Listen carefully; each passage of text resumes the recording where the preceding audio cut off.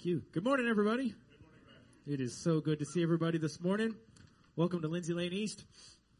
Got some special things going on today. Get to celebrate baptism again today, which is why we have such a bevy of guests over here in the corner. It's so good to see everyone this morning. Welcome to our friends who are joining us via live stream on the Facebooks and the YouTubes. Let's all stand to our feet as we prepare our hearts for worship. This past week, we had a really cool opportunity to read God's Word aloud together as a group. We read through Hebrews, and it was very powerful. It was really awesome. Hope we get to do it again real soon. But as we read through that, you know, we got to the section, I believe it's chapter 10. You guys can do your homework and make sure that I'm actually right. Where he talks about the assurance that we have because of the faith that we have in Jesus Christ, the assurance that comes with faith through Jesus. And that's just such an exciting prospect, right? We have this assurance of eternity, this assurance that God is with us at all times, that only comes through Jesus. So let's, in light of that, let's celebrate and worship together. Here we go.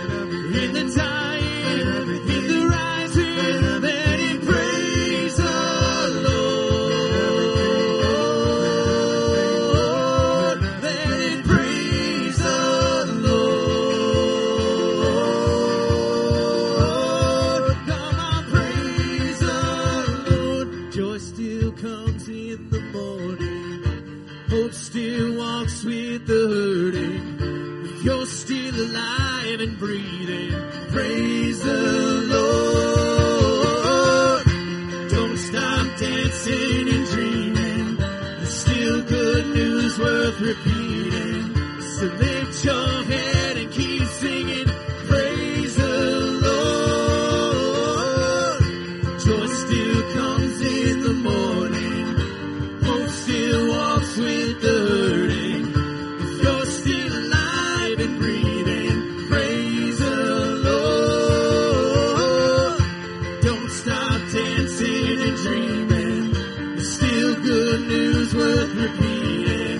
So lift your head and keep singing, praise the Lord.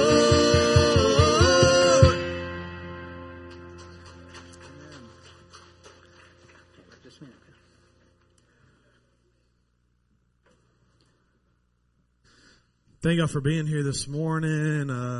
Welcome to Lindsay Lane East. I'm Heath. I'm the pastor here, and we're so excited that you've joined us for worship today. It's going to be a fun day today. We got a baptism to celebrate, which is always exciting, and so you'll hear about that here in just a second. But before I do, I just got to tell you, God has assembled what I believe to just be an awesome staff here, and I'm not speaking of myself. I'm speaking of the other three that I get to serve with. I absolutely love Kenny and Terry and Patrick. I just want you to know the heart that they have for you in this community and for making disciples here is off the charts, and they're awesome to serve with. But what a lot of you may not realize is that we've got a ton of volunteer leaders that serve in our church in different roles that surround us as a staff. And so today, I've actually got, y'all coming up here, the Normans. I'm going to be presenting the Normans today for one of our new volunteer roles. And so I'll let them get up here. This is Trey and Morgan and Kaylin and Hadley is in the kids building.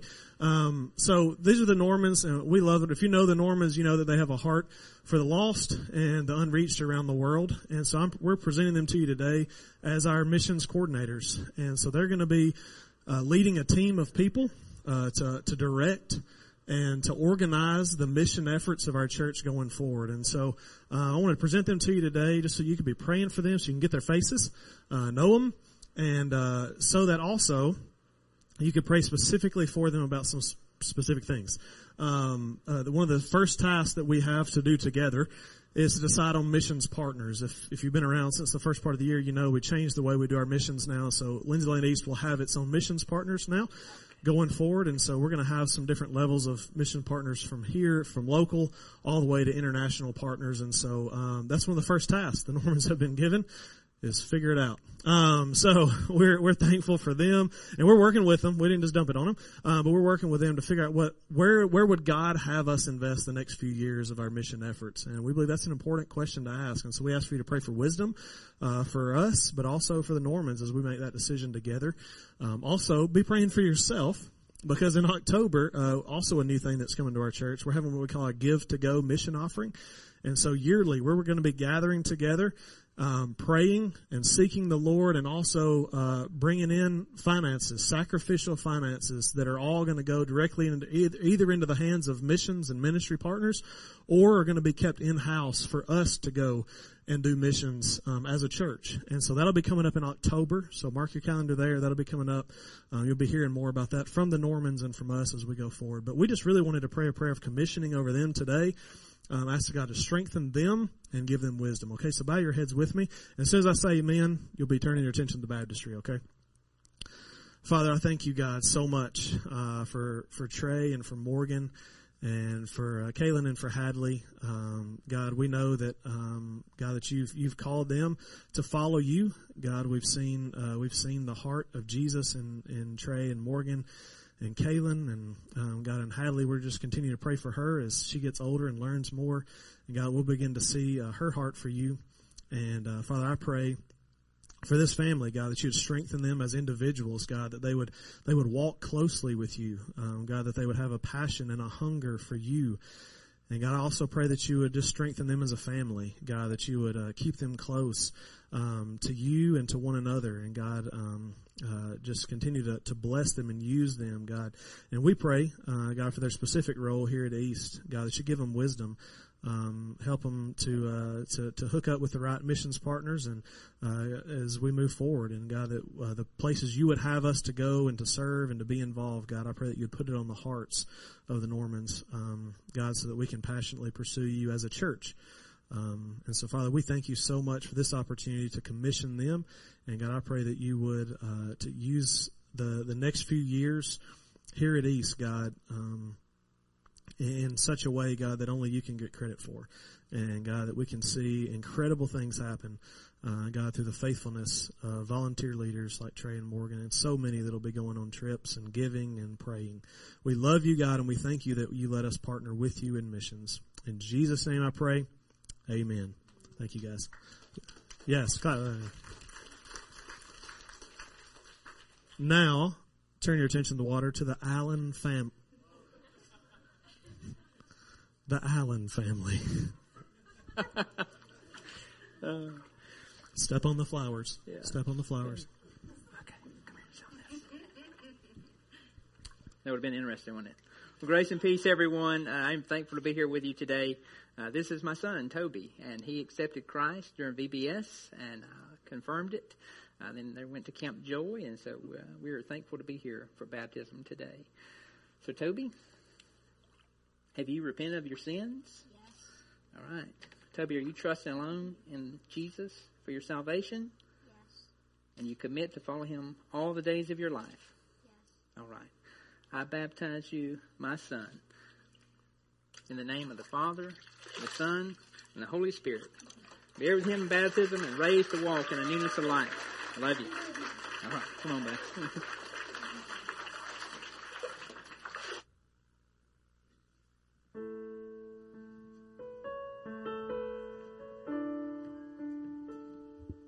Amen. That's so awesome to see another soul baptized in the name of the Lord Jesus. Let's all stand to our feet as we continue in worship.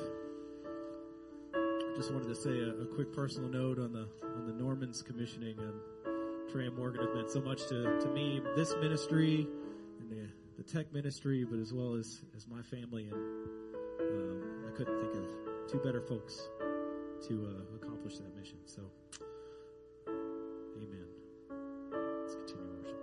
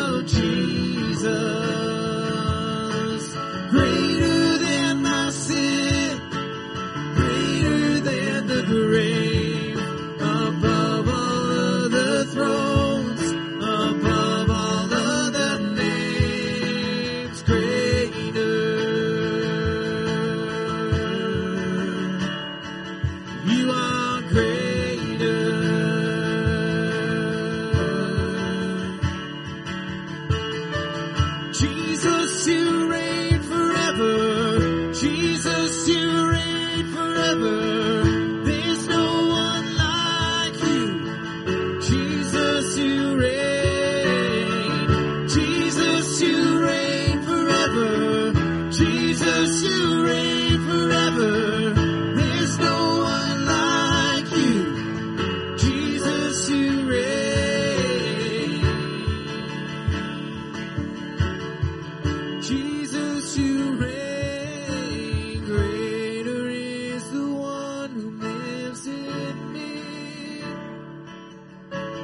Greater is the love of Jesus. Greater than my sin. Greater than the grave. Above all other thrones. Above all other names. Greater is the one who lives in me.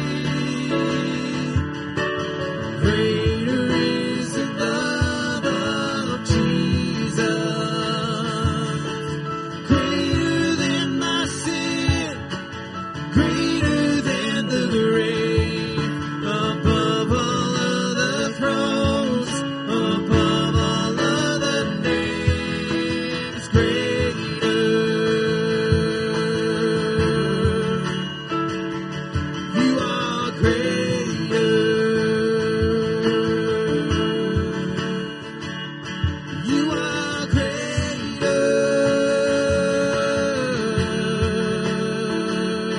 You are greater.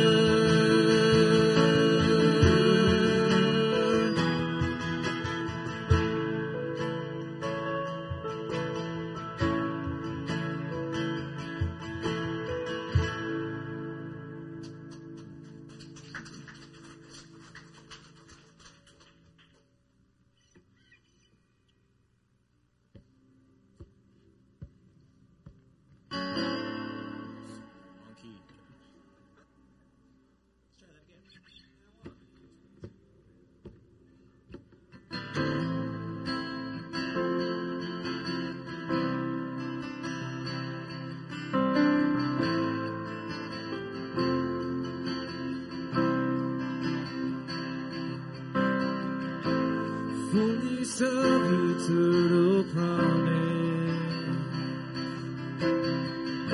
stirring in your sons and daughters, earth revealing heaven's wonders. Spirit come, Spirit come. What you spoke is now unfolding. All your children shall be holding. Dreams awaken in this moment. Spirit come, Spirit come. Pour it out. Let your love run over. Here and now. Let your glory fill this house. Here and out. Let your love run over. Here and now. Let your glory fill this house.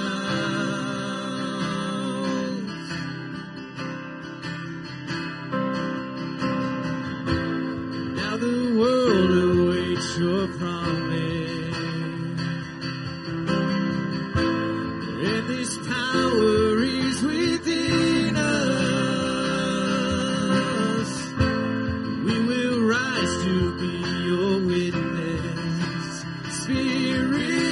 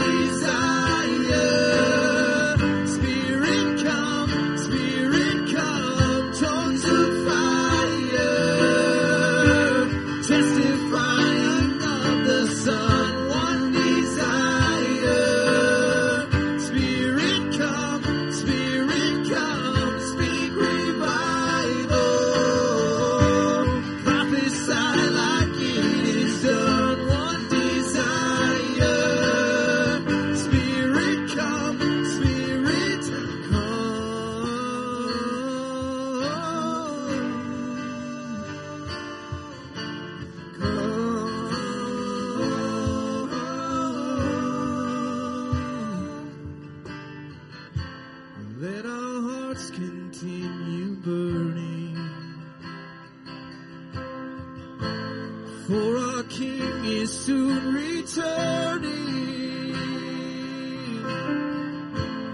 As we hold to this assurance, Spirit come, Spirit come, Spirit come. Let's pray. Gracious Father, we're so grateful for who you are, for what you've done for us. God, that as we look forward to Jesus' return, we know you have a job for us here to do on this earth. God, you've given us a very specific task to reach the farthest reaches, the ends of the earth with the gospel. God, let us never take that lightly. As a church and as individuals, God, we have a mission.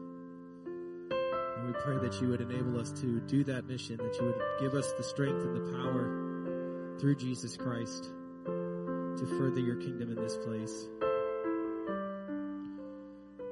And Heavenly Father, I just want to pray over this message that we're about to hear today, Lord, as we hear how you've chosen to reflect the gospel through our relationships and our closest relationships.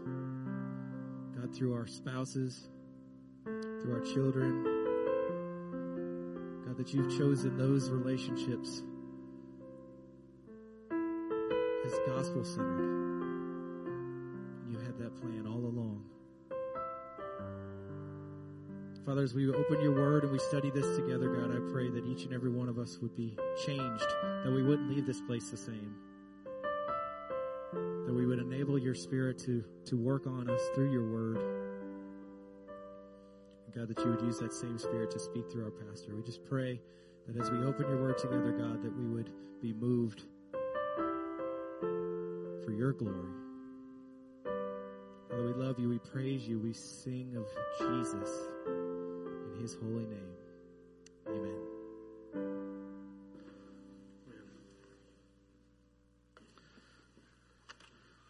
Thank you guys for being here with us. Man, I love celebrating baptism, don't you? Amen. What you guys may not know, DJ and Alyssa, Toby's mom and dad, Alyssa is my oldest friend. We've known each other from the day she was born. She's 3 days younger than me, and so she was my first friend. We were babies and we didn't have friends, I guess, but I've known Alyssa longer than I've known anybody else.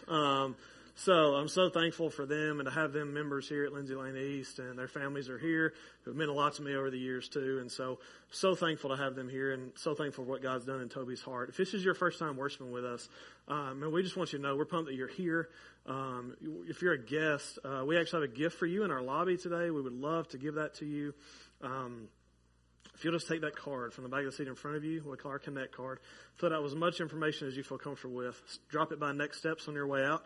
We'll actually give you a Lindsay Lane East t-shirt that you can wash dishes with or wear, whatever you want. But we'll give that to you along with some info about our church. And we would just love to be able to put that information in your hand. So put this in our hand, and we'll put that in your hand, and then we'll all have a blessed day. Amen. All right. I am so thankful to be able to bring God's word today. We're in week 7 of this message series that's been through the whole summer called Summer School. I got to get used to looking at the TVs. Big shout out to Josh Richardson for working tirelessly this week to get the TVs up and running. The projector screen will be coming down. We just got to, golf clap for wherever Josh is. He disappears. He's still back behind the TV. The projector screen will be coming down, but there's nothing behind it, so we got to figure out what we're doing. Anyway, it's another story. Today we're in week 7 of this sermon series called Summer School, and I'm excited to be able to continue this. We've covered almost all the major themes of the book of Ephesians this summer, and today we're looking at the family. So turn with me to Ephesians chapter 5. That's where we'll be here in a second. This morning I'm going to say some things that may be hard to hear, but know they're coming from God's word. Okay?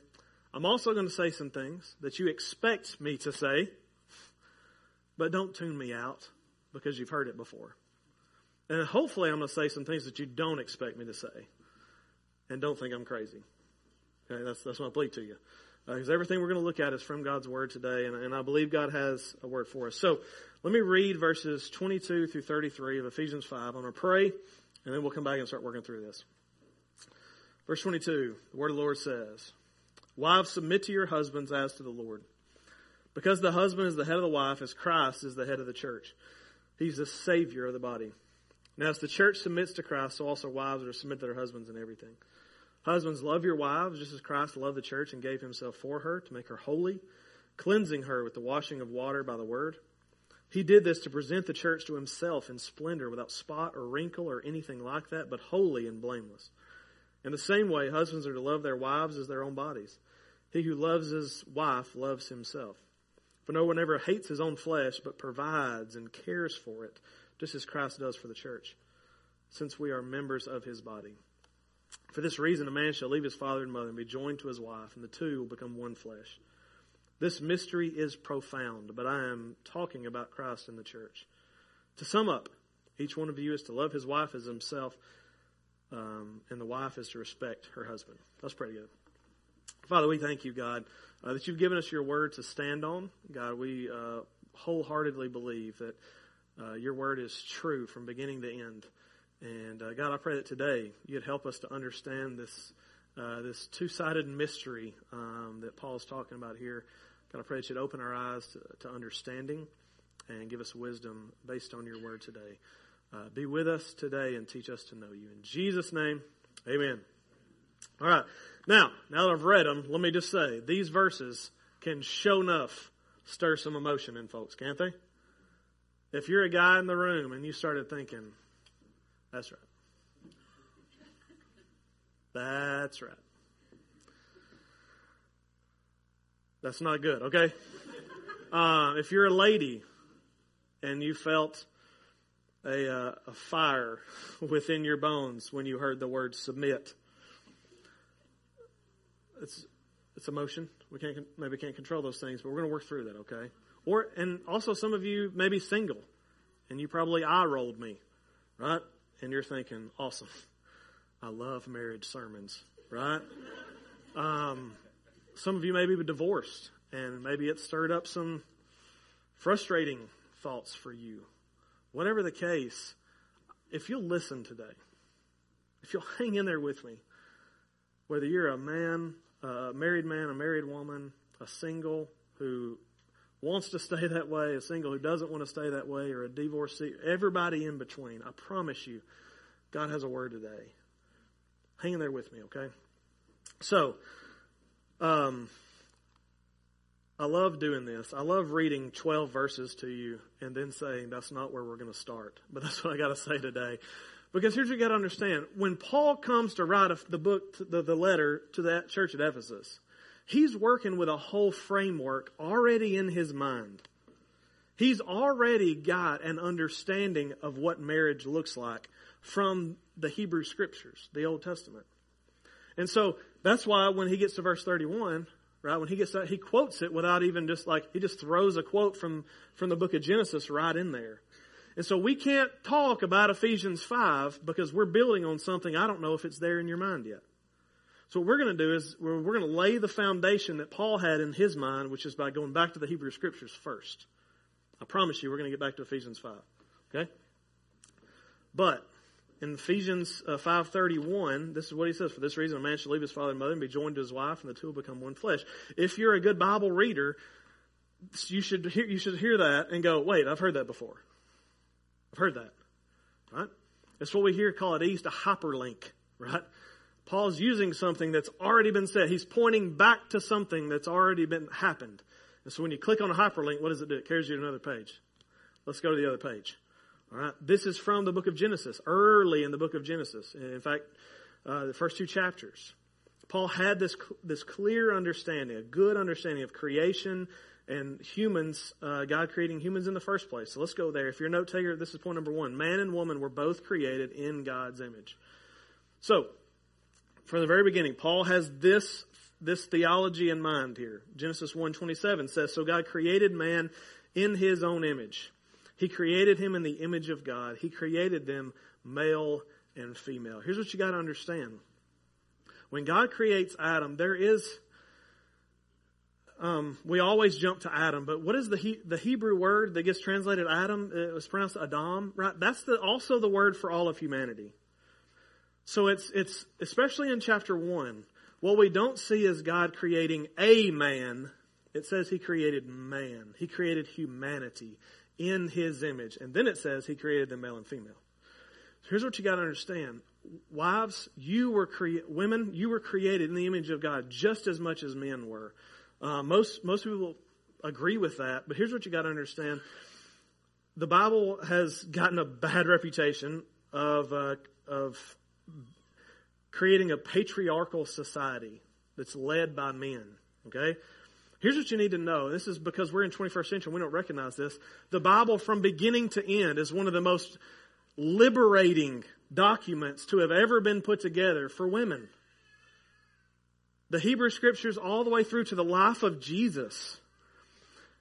It was written in a time in which men were perceived to be better than women, but that is not what we see in God's Word. It's not what we see Jesus do in His ministry. They were seen as, oh, y'all better get ready. This is a politically charged term. Very liberal, okay? I don't mean that today's terms. I'm talking about those terms, okay? But the whole Bible, it would have been no doubt been viewed this way. And I want to give you just some evidence. If you're thinking, if you've always thought this, let me help you with that. First off, man and woman were both created in God's image, but also Paul in Ephesians 5 doesn't say women submit to men, right? It's not what he says. He says, wives, submit to your husband. So Paul's not laying out in Ephesians 5, nor is it laid out anywhere else, that all women are to submit or inferior to men. That already existed in the day. That was already going on. God's messengers through the Word are actually pushing back against the misogyny of their day. Further evidence in Ephesians 5 is that Paul gave a task to men too. He didn't just say, wives, submit to your husbands, and men, make sure she does. Right? That would have been a lot easier on us men. That's not what he said. He said, husbands, love your wives. Right? He turns his attention. He speaks to the wives. He says, submit to your husbands. Voluntarily submit to your husbands. And then he said, it's almost like he got earmuffs, right? Men, put your earmuffs on. And he speaks to the wives and he says, submit to your husbands. He says, okay, now wives, put your earmuffs on. And he talks to the husbands and he says, love your wives. Those are two very distinctly different things, but it's clear from Ephesians 5 all the way back that the plan was never for a man to rule over a woman. You will not find that terminology spoken of well throughout Scripture. From the very beginning, this is why we have to start here. Paul's working with a mindset that man and woman are created equal in worth, in value, and in dignity. Ladies, you need to understand that. And they were also destined by God to rule together. Man and woman were placed over the garden together. So, something happened all about Genesis 3 that changed things. Right? So if you're a note taker, again, jot this down. Sin wrecked our relationship with one another. So the humans that God created did not live up to the call and the expectation of God. They broke the rules that had been set up from the beginning. And this is what you need to understand. In that sin, there were eternal repercussions. When Adam and Eve sinned, there were eternal repercussions that would affect their relationships and the relationships of men and women throughout the generations. God had called man and woman to rule together over creation. We don't get a lot of clarity of what that ruling looked like before sin, but we get a lot of clarity of what their relationship looked like after. We see this in Genesis 3:16 through 19. After man and woman have sinned, God begins to hand out how things are going to look different going forward. This is what he says to the woman. I will intensify your labor pains. Amen, ladies? Whew. Anyway, sorry. You will bear children with painful effort. That's an important thing to note. Painful effort, painful labor. Your desire will be for your husband, yet he will rule over you. And he said to the man, because you listened to your wife and ate from the tree about which I commanded you, do not eat from it. The ground is cursed because of you. You'll eat from it by means of painful labor all the days of your life. It will produce thorns and thistles for you, and you'll eat the plants of the field. You'll eat bread by the sweat of your brow until you return to the ground, since you were taken from it. For you are dust, and you will return to dust. So notice the repercussions for the woman. They affect her role as mother and wife, And the roles for the husband affect his, or the repercussions for the husband affect his role as breadwinner and provider. Both will experience painful labor, used in the text in both places. But it's in what he says to the woman that is the relationship killer. The woman is told that her desire will be for her husband. And in English, that looks good, right? Like, I want my wife's desire to be for me, and I want my desire to be for her. But it's got to be a bad thing, because God's saying it like it's a bad thing. If you do a word study, look for that phrase all throughout the Old Testament. It's in one other place. The desire for someone else. It's found in one other place, and it's found on the next page of your Bible. Genesis 4. Adam and Eve have two sons, Cain and Abel. Cain gets ticked at Abel. Long story, but he gets mad. And he gets to a point where he's so mad he wants to kill him. He's going to kill his own brother. And God tries to intervene in verse 7 of chapter 4. God says this, if you do what is right, won't you be accepted, Cain? But if you do not do what is right, sin is crouching at the door. Its desire is for you, but you must rule over it. You see it. It's a lot of similarity. In the Hebrew, it's almost identical. So Paul, not Paul. Yes. Where are we? No, Genesis. In Genesis chapter 3, God says to the woman, your desire will be for your husband. And then in chapter 4, he says, Cain, sin's desire is for you. And so, because we don't necessarily understand what's going on in Genesis 3, I think we do understand what's going on in Genesis 4. What does it mean for sin's desire to be for you? What does sin want to do to you? It doesn't just want to mess with you. It don't want to nag at you, right? Speaking marriage terms. It wants to control you. It wants to rule over you.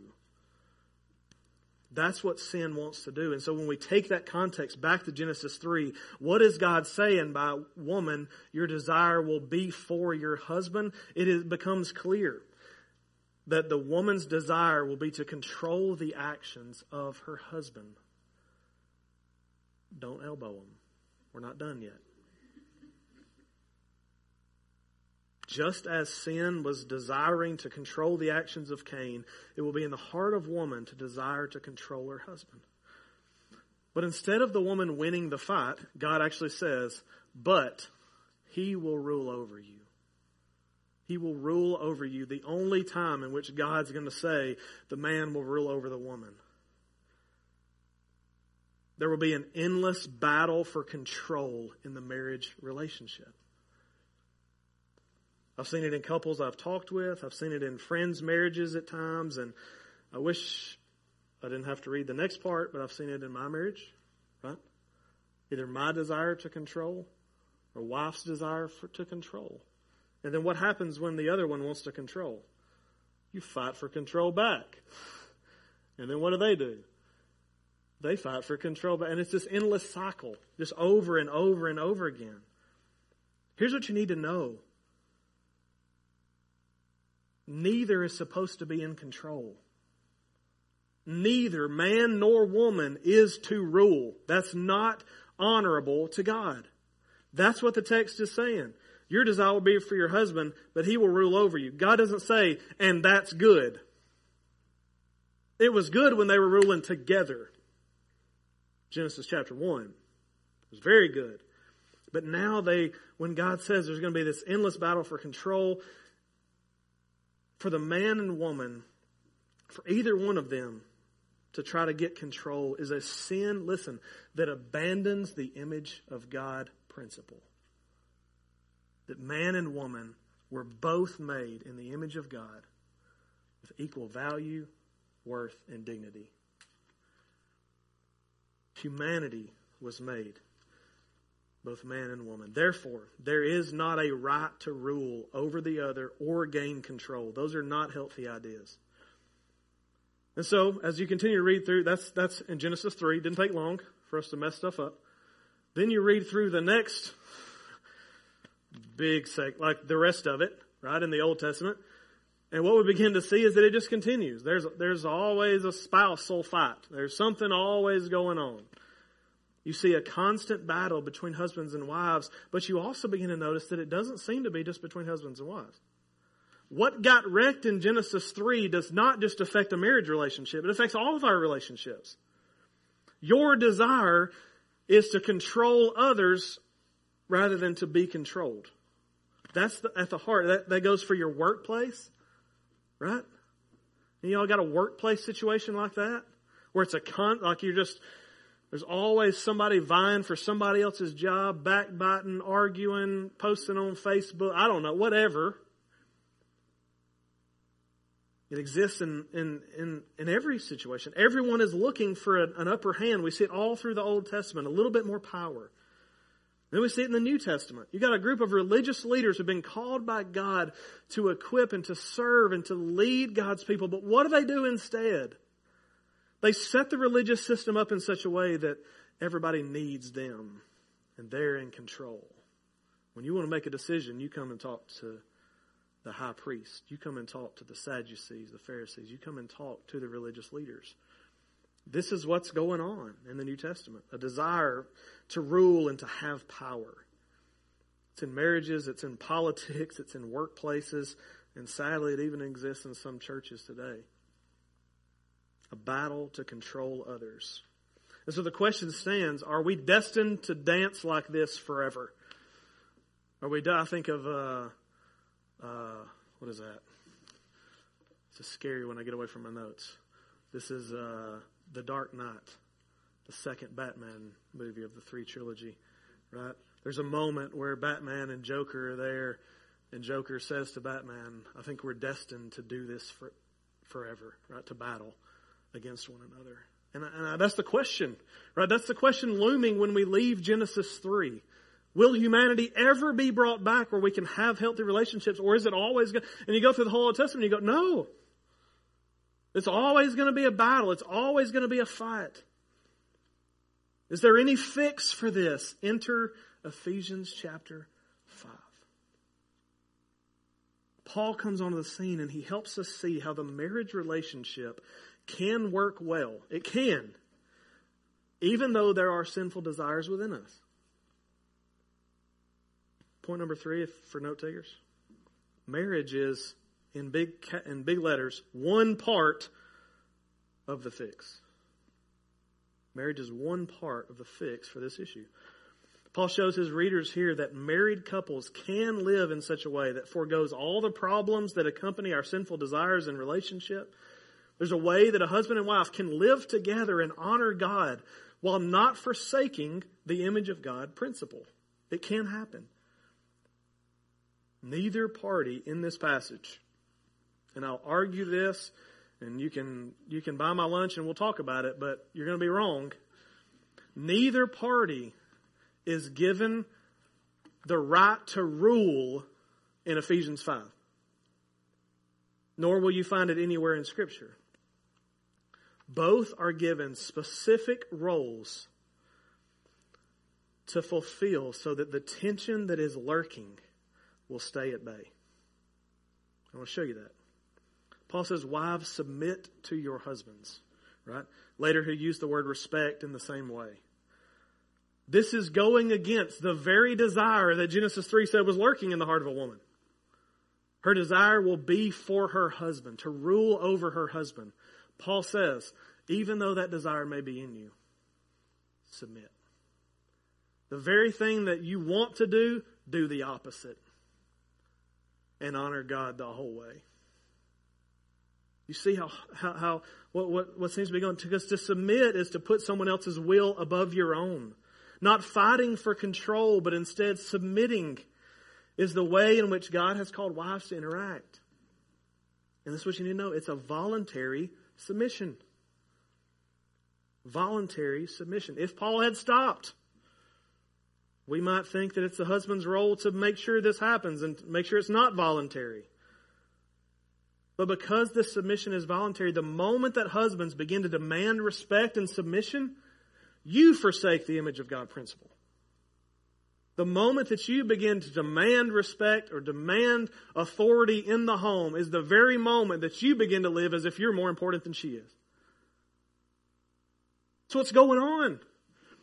It forsakes it. You look more like the Genesis 3 image than we do the Ephesians 5 image.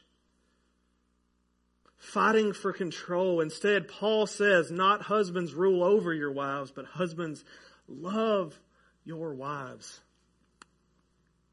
And it ain't just that he said love, it's the way he described it. He goes on to describe this love as a sacrificial, life-giving love. And he models it by pointing to Jesus. He models it by saying, husband, do you want to know how to love your wife? Love her like Christ loved the church. If you're new to the faith and you don't understand that, it's a lot. That's what that means. Love her a lot.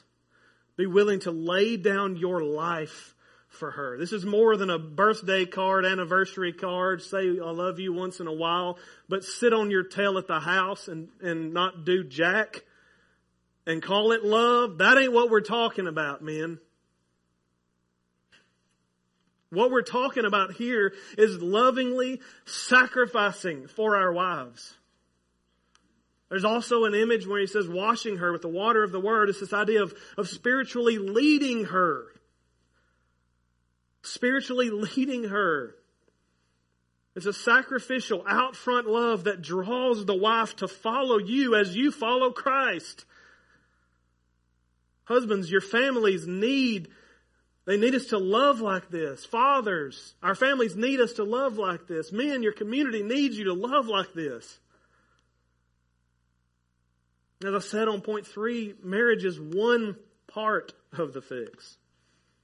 When a husband loves his wife and his wife submits, like Ephesians 5 lays out, that'll be a couple that honors God and celebrates the image of God in one another. But as we've already said, it's not the only place we see fractured relationships. And so I've noticed this for a long time, that there's a bigger conversation going on in Ephesians 5 and rolling into chapter 6. After Paul spends time talking about how a Christian can break the cycle of sin in a marriage, he then talks about how it should look with children. Kids, y'all pay attention. Children, obey your parents in the Lord, because this is right. Honor your father and mother. That's an Old Testament text. He takes aside for a second, which is the first commandment with a promise. Then he flips back to the Old Testament, hyperlink, so that it may go well with you and that you may have long life in the land. Children, that's the call that God has for you. So obey your father and mother. But just as God did with the marriage couple, he didn't quit there. Because as a parent, that's all I need to hear. Don't tell me anything else. Well, stop, Paul. Just tell my kids how they need to submit to me. That's all I need. But then he says, just as he did with the husbands earlier, he now says, fathers, doggone it. Don't stir up anger in your children, but bring them up in the training and instruction of the Lord. If you think about it, it's a similar idea of what's going on when he said to the wives, how we're supposed to love them and to lead them spiritually. And Paul goes on from here, and this is not necessarily about the family, but it's in the conversation, so let's go there. He goes a step further and explains the type of relationship that honestly, it's got to be the hardest of all to stay Christ-like in. And that's what Paul calls the slave-owner relationship. It's right after this, the next thing in the text. He says this, you need to know this, the earliest followers of Jesus were not powerful people by any means. There were a few. But most of Jesus' early followers were quite the opposite. Jesus' countercultural message and lifestyle was first accepted by outcasts, the poor, and those with nothing else to lose in life. Several of them, we find out, were slaves. Go homework for this afternoon tonight. Read the book of Philemon. It's dealing with the slave-owner relationship. And so, a lot of them were slaves. And though they now understand the image of God that, hey, My owner ain't no better than I am. We were both created in the image of God. What Paul does not call them to do is to revolt and blow their owner's house up and leave. He actually calls them to voluntarily submit. In that situation, look what he said. Verse 6 through 8. Don't work only while being watched as people pleasers, but as slaves of Christ. Do God's will from the heart. Serve with a good attitude as to the Lord. That echoes back to the wives, right? Submit to your husbands as to the Lord. And not to people, knowing that whatever good each one does, slave or free, he'll receive this back from the Lord. The slaves of the first century were mostly slaves working off debts. This is not a racially driven, this is not a cultural slavery like what we've experienced in the United States and in other places, okay?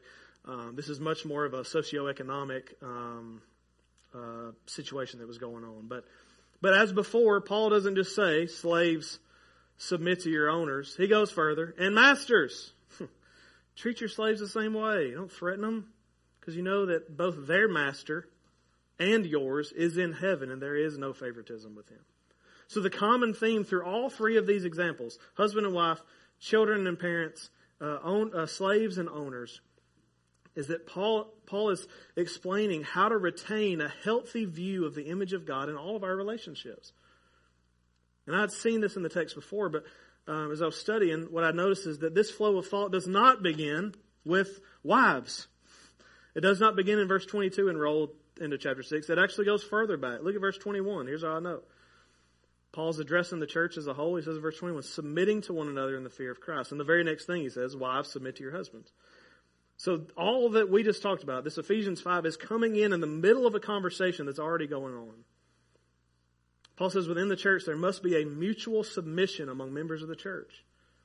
Yes, we're all equal, and yes, you shouldn't have to serve that person. And yes, changing diapers in the nursery is gross. But voluntarily submit yourself to serve others. It's the only way the church can exist. It's the only way it's going to happen. Otherwise, we all just come in here and look at each other. Who's going to hold my baby? I don't know. Who's going to hold my baby? Who's going to preach? I don't know. I should. I'm better than you. Right? Like, it's this conversation. We've got to mutually submit to one another. This thought doesn't begin in verse 21. Let's go back to verse 15. We read this 2 weeks ago.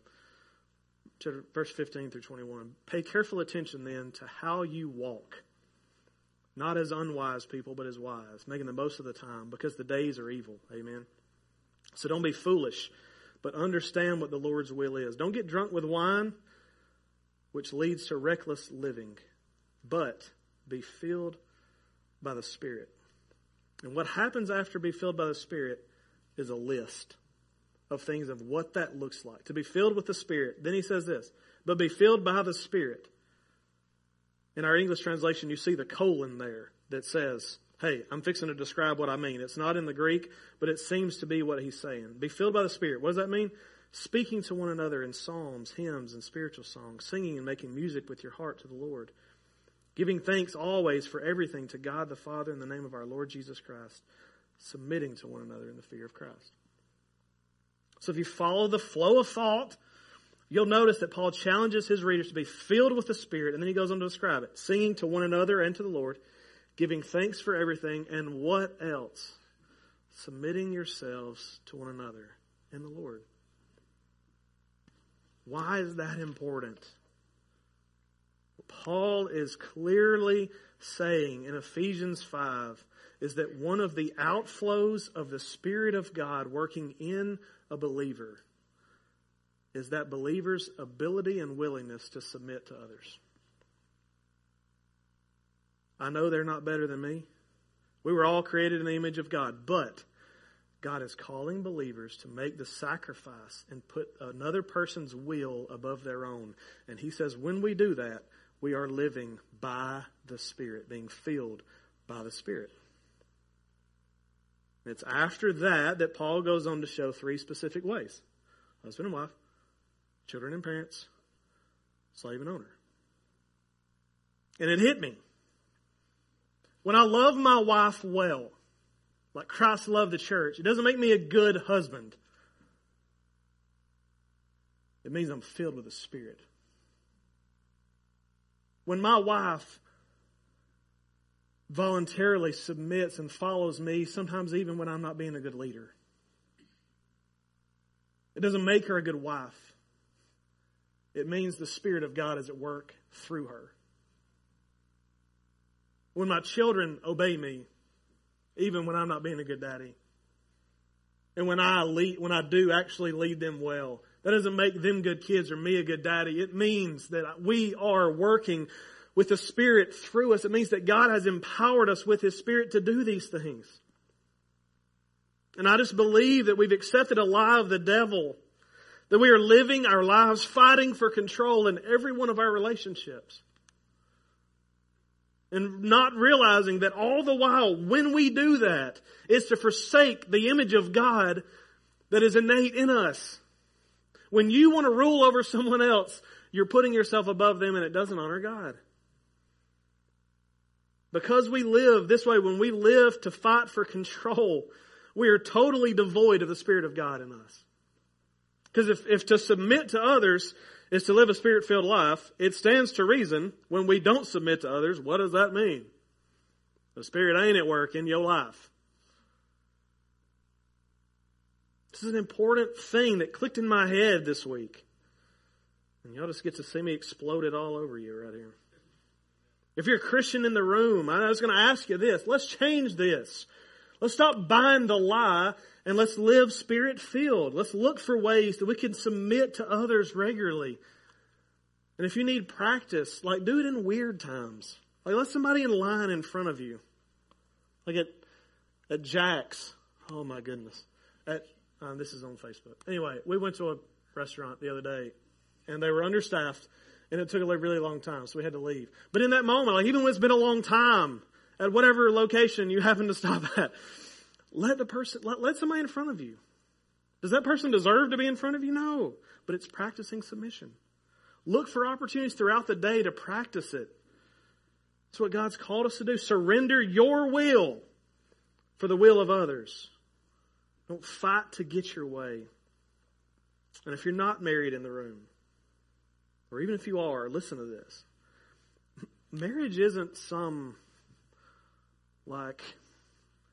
A-list perfect thing that God... Look, you know this, right? I asked my wife this week. Who are the two most prominent men in the New Testament? I would say Paul and Jesus. Neither one of them are married. Both of them lived lives that honor God. So what I'm saying is that marriage is not some thing that if you're not in it or yours fell apart, that God can't use you. Because what we know about marriage is that it isn't an original idea of God's. In fact, marriage is just a picture of something much greater that was already in God's heart from the beginning. Long before God created man and woman, God had in His heart the picture, Christ and the church. Paul says the marriage relationship is supposed to image that. A husband lovingly leading and willing to sacrifice everything for a submissive spouse. Giving up his own life if necessary. And when a husband and wife do this thing right, I've said it in every marriage ceremony I've ever performed, the watching world, who may never step into a church, gets a glimpse of the love of Christ. Your marriage can be an image of the love of Christ to a lost and dying world. But it's not just your marriage. All of your relationships, when lived out properly in voluntary submission, are designed to bring glory and honor to God and show His love to the nations. Listen, from the very beginning, God created man and woman not to live apart. You know that. God created man and then He created woman and He said, be together. That's what Paul says, become one flesh. But that one flesh wasn't just so they could have a baby and be happy and live fulfilled lives now that they've got a kid. The goal of their children was never to make them happy, because God also said, multiply, fill the earth. God took Adam and Eve and used them to populate the earth. And then the goal has always been to live together in community, not for their own sake. Look at Abraham and Sarah, right? They waited for a long time to have a child. 25 years of waiting as a married couple that God had said, you're going to have a child. And 25 years go by and they finally have him. Isaac was not given to Abraham and Sarah for their own good. He was given to them, to the world, so that God might be a blessing to all nations. You need to recognize that. This was never about their family. Then God used a young couple named Mary and Joseph, and He gave them a little baby boy. And it wasn't so that they could feel fulfilled and happy in their life. It was so that God could bring blessing to all nations. All of our relationships are at this effort. And then God has called the church not to come together so that we got a cool country club and that you got friends. Right? We've been called together, yes, to be friends, but to come together for the sake of the nations here and around the world. We have a task before us. This is the plan of God from the very beginning. I made multiple. I took one and I made multiple so that they could come together and reach the multitudes. That was a lot of hand gesturing. But do you get that? God made humanity and then He made two so that they would come together so that He could bless all nations. That'll make sense later. And listen, today, if you have not trusted in this Jesus, who was the perfect example of a husband, who gave up His life for you, you can. The Bible has given you a clear path towards that. God wants today to transform all of your relationships by first letting you experience the perfect form of voluntary submission in the Savior, Jesus Christ. Though all of humanity was dead in sin, separated from God for all of eternity, Jesus stepped in and loved us when we didn't deserve love. He gave up His life so that we could have ours. Today we're going to sing one more song. We got decision counsel. We'll have decision counselors by the back door, and I'll be available up here. They would love to talk with you. They'll walk you probably into one of the rooms in the hallway. Just have a conversation with you about what it looks like to follow Jesus and how you can begin that relationship. But here's what I also want you to know. That ain't all this message was for. Right? Husbands, well, let me speak to wives. Wives, I know it's hard. We don't lead well sometimes.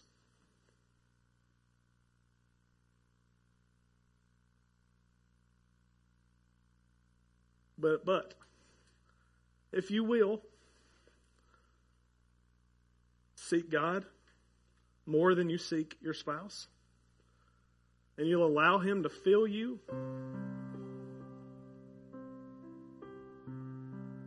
you can lovingly submit in a way that honors God and honors your marriage, even when it's hard.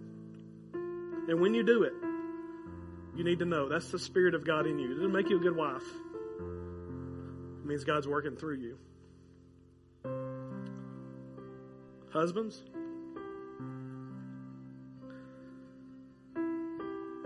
let's get off our tails. Let's do something. Let's show love in the way that we've been called to. Men, you thought you was going to get off. Those that ain't married. God's called you to love and submit. In the church, in your workplace, God's called us to live a life that's different than what your desires in you want to do. It's in the desire of man to demand respect from others. God nowhere condones that. In fact, He says right the opposite. When you don't feel respect from those around you, continue to love. Continue to love. If your home is broken right now, marriage relationships are awry, God still wants to get glory through that. If you and I will surrender to the Spirit of God to work through us and in us, God will get glory by the way we submit to others. You may want to come to this altar, as some did in the first service, and just pray for your marriage, pray for your work relationships, pray for your family relationships. You may just want to come and kneel to this altar and pray for some of those things, or pray for somebody else in your life that you know is struggling with some of these things. I'll also pray for you if there's something I can do for you. Pray for you down here at the altar. Again, decision counselors by the back door. We just want to help you take the next step that God has before you so that you can continue to grow in the way that He has for you. Amen. I'm going to say a word of prayer. And after I pray, we'll all stand and sing and respond however God leads you. Father, I thank you, God, that you in Christ have given me as a husband the perfect example of how I should love Kelly, how I should lead my kids, how I should love and equip this church, how I should honor my parents, God, how I should engage the nations. And God, I believe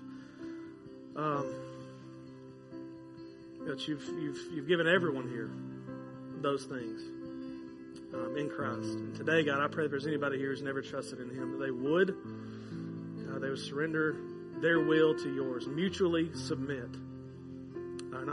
voluntarily submit to the will of Christ in their life and be changed today. God, I pray over this time of response that you'd give us wisdom and what next steps we can take, God, so that when we leave this place, we're different than when we came in. Father, we thank you so much for all of these things and for this church. In Jesus' name I pray. Amen. You stand, sing, respond however God leads.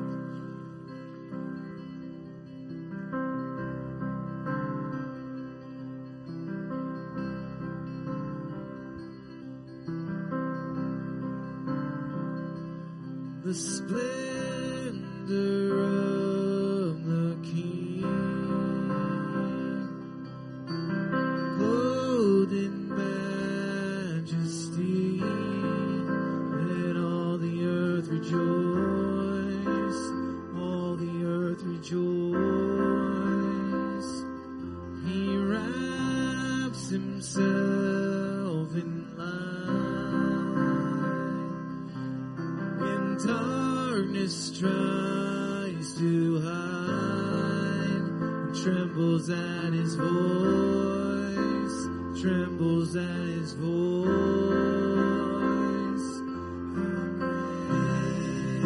Praise our God. Sing with me, how great is our God, and oh, we'll sing how great.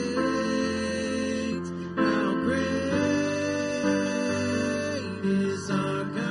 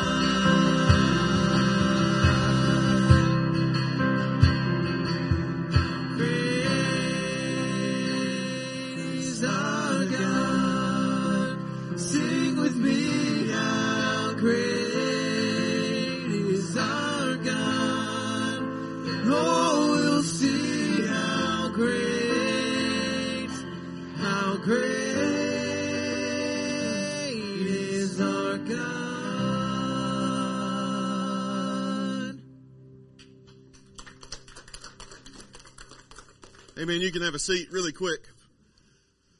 Just before we get straight into the announcements, I would like to publicly apologize to Jax.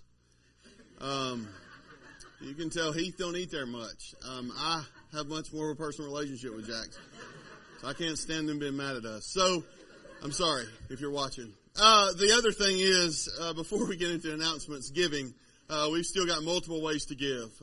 Blue bucket on the way out the door. We still have an online giving option that's very easy to get to. If you go to the events.lindsaylaneeast.org, it's there. You can always send it in the mail. There's still multiple options to giving. But event-wise, we have a video. All right, so what's up? We are at Point Mallard, and we are going to give you all the information you need for family night here at Point Mallard based off of what number this group gives us. The number they give us, we're going to go down this sign, and we're going to do the next announcement based off the number they give us to match with this sign. All right, and y'all chosen which number? Three. Where you guys from? Decatur. All right, that's a long ways away. We're glad you guys are out here at Point Mallard today. They chosen 3. 3 is 1, 2, 3. The Olympic pool. So we're on the way to the Olympic pool to give you our first announcement.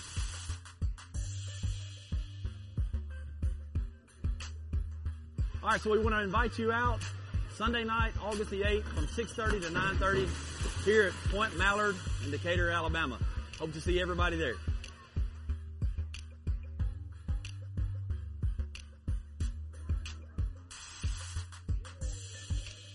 Hey, and now we've got some park staff here to let us know our next stop in our announcements. And I'm here with Cameron Harris. Cameron, tell me, pick a number between 1 and 7. Let's go with 5. 5. All right, that is, good choice. The Sky Pond. We'll see you there. So we're going to have 2 tickets free per family. And after that, the tickets are going to cost you $10 per person.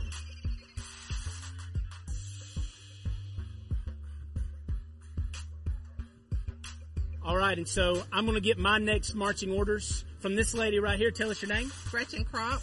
All right, Gretchen, so you need to pick a number between 1 and 7, and it's going to be where I'm going to be presenting our next announcements. Okay.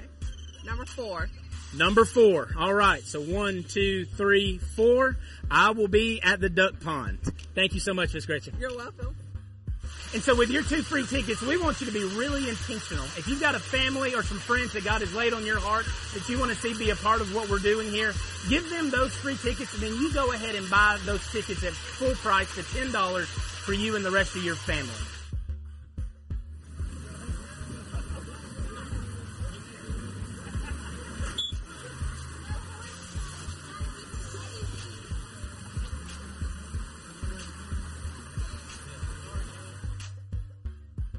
Hey, guys, we got a few complaints about some horseplay in the pools. I don't know, but we gotta ask y'all to leave. That's not tolerated here.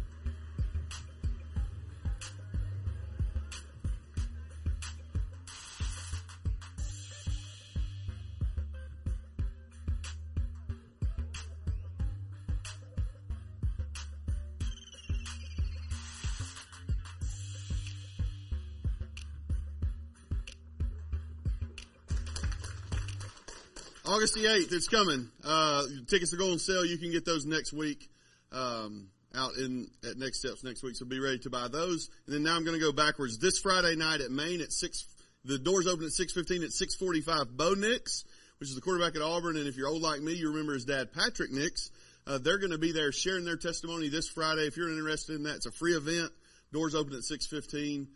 They'll start speaking around 6:45, so you're welcome to go there. That's this Friday night. A reminder, this Wednesday, we do not have services here. We're actually going to lock this whole entire building down and wash the carpet.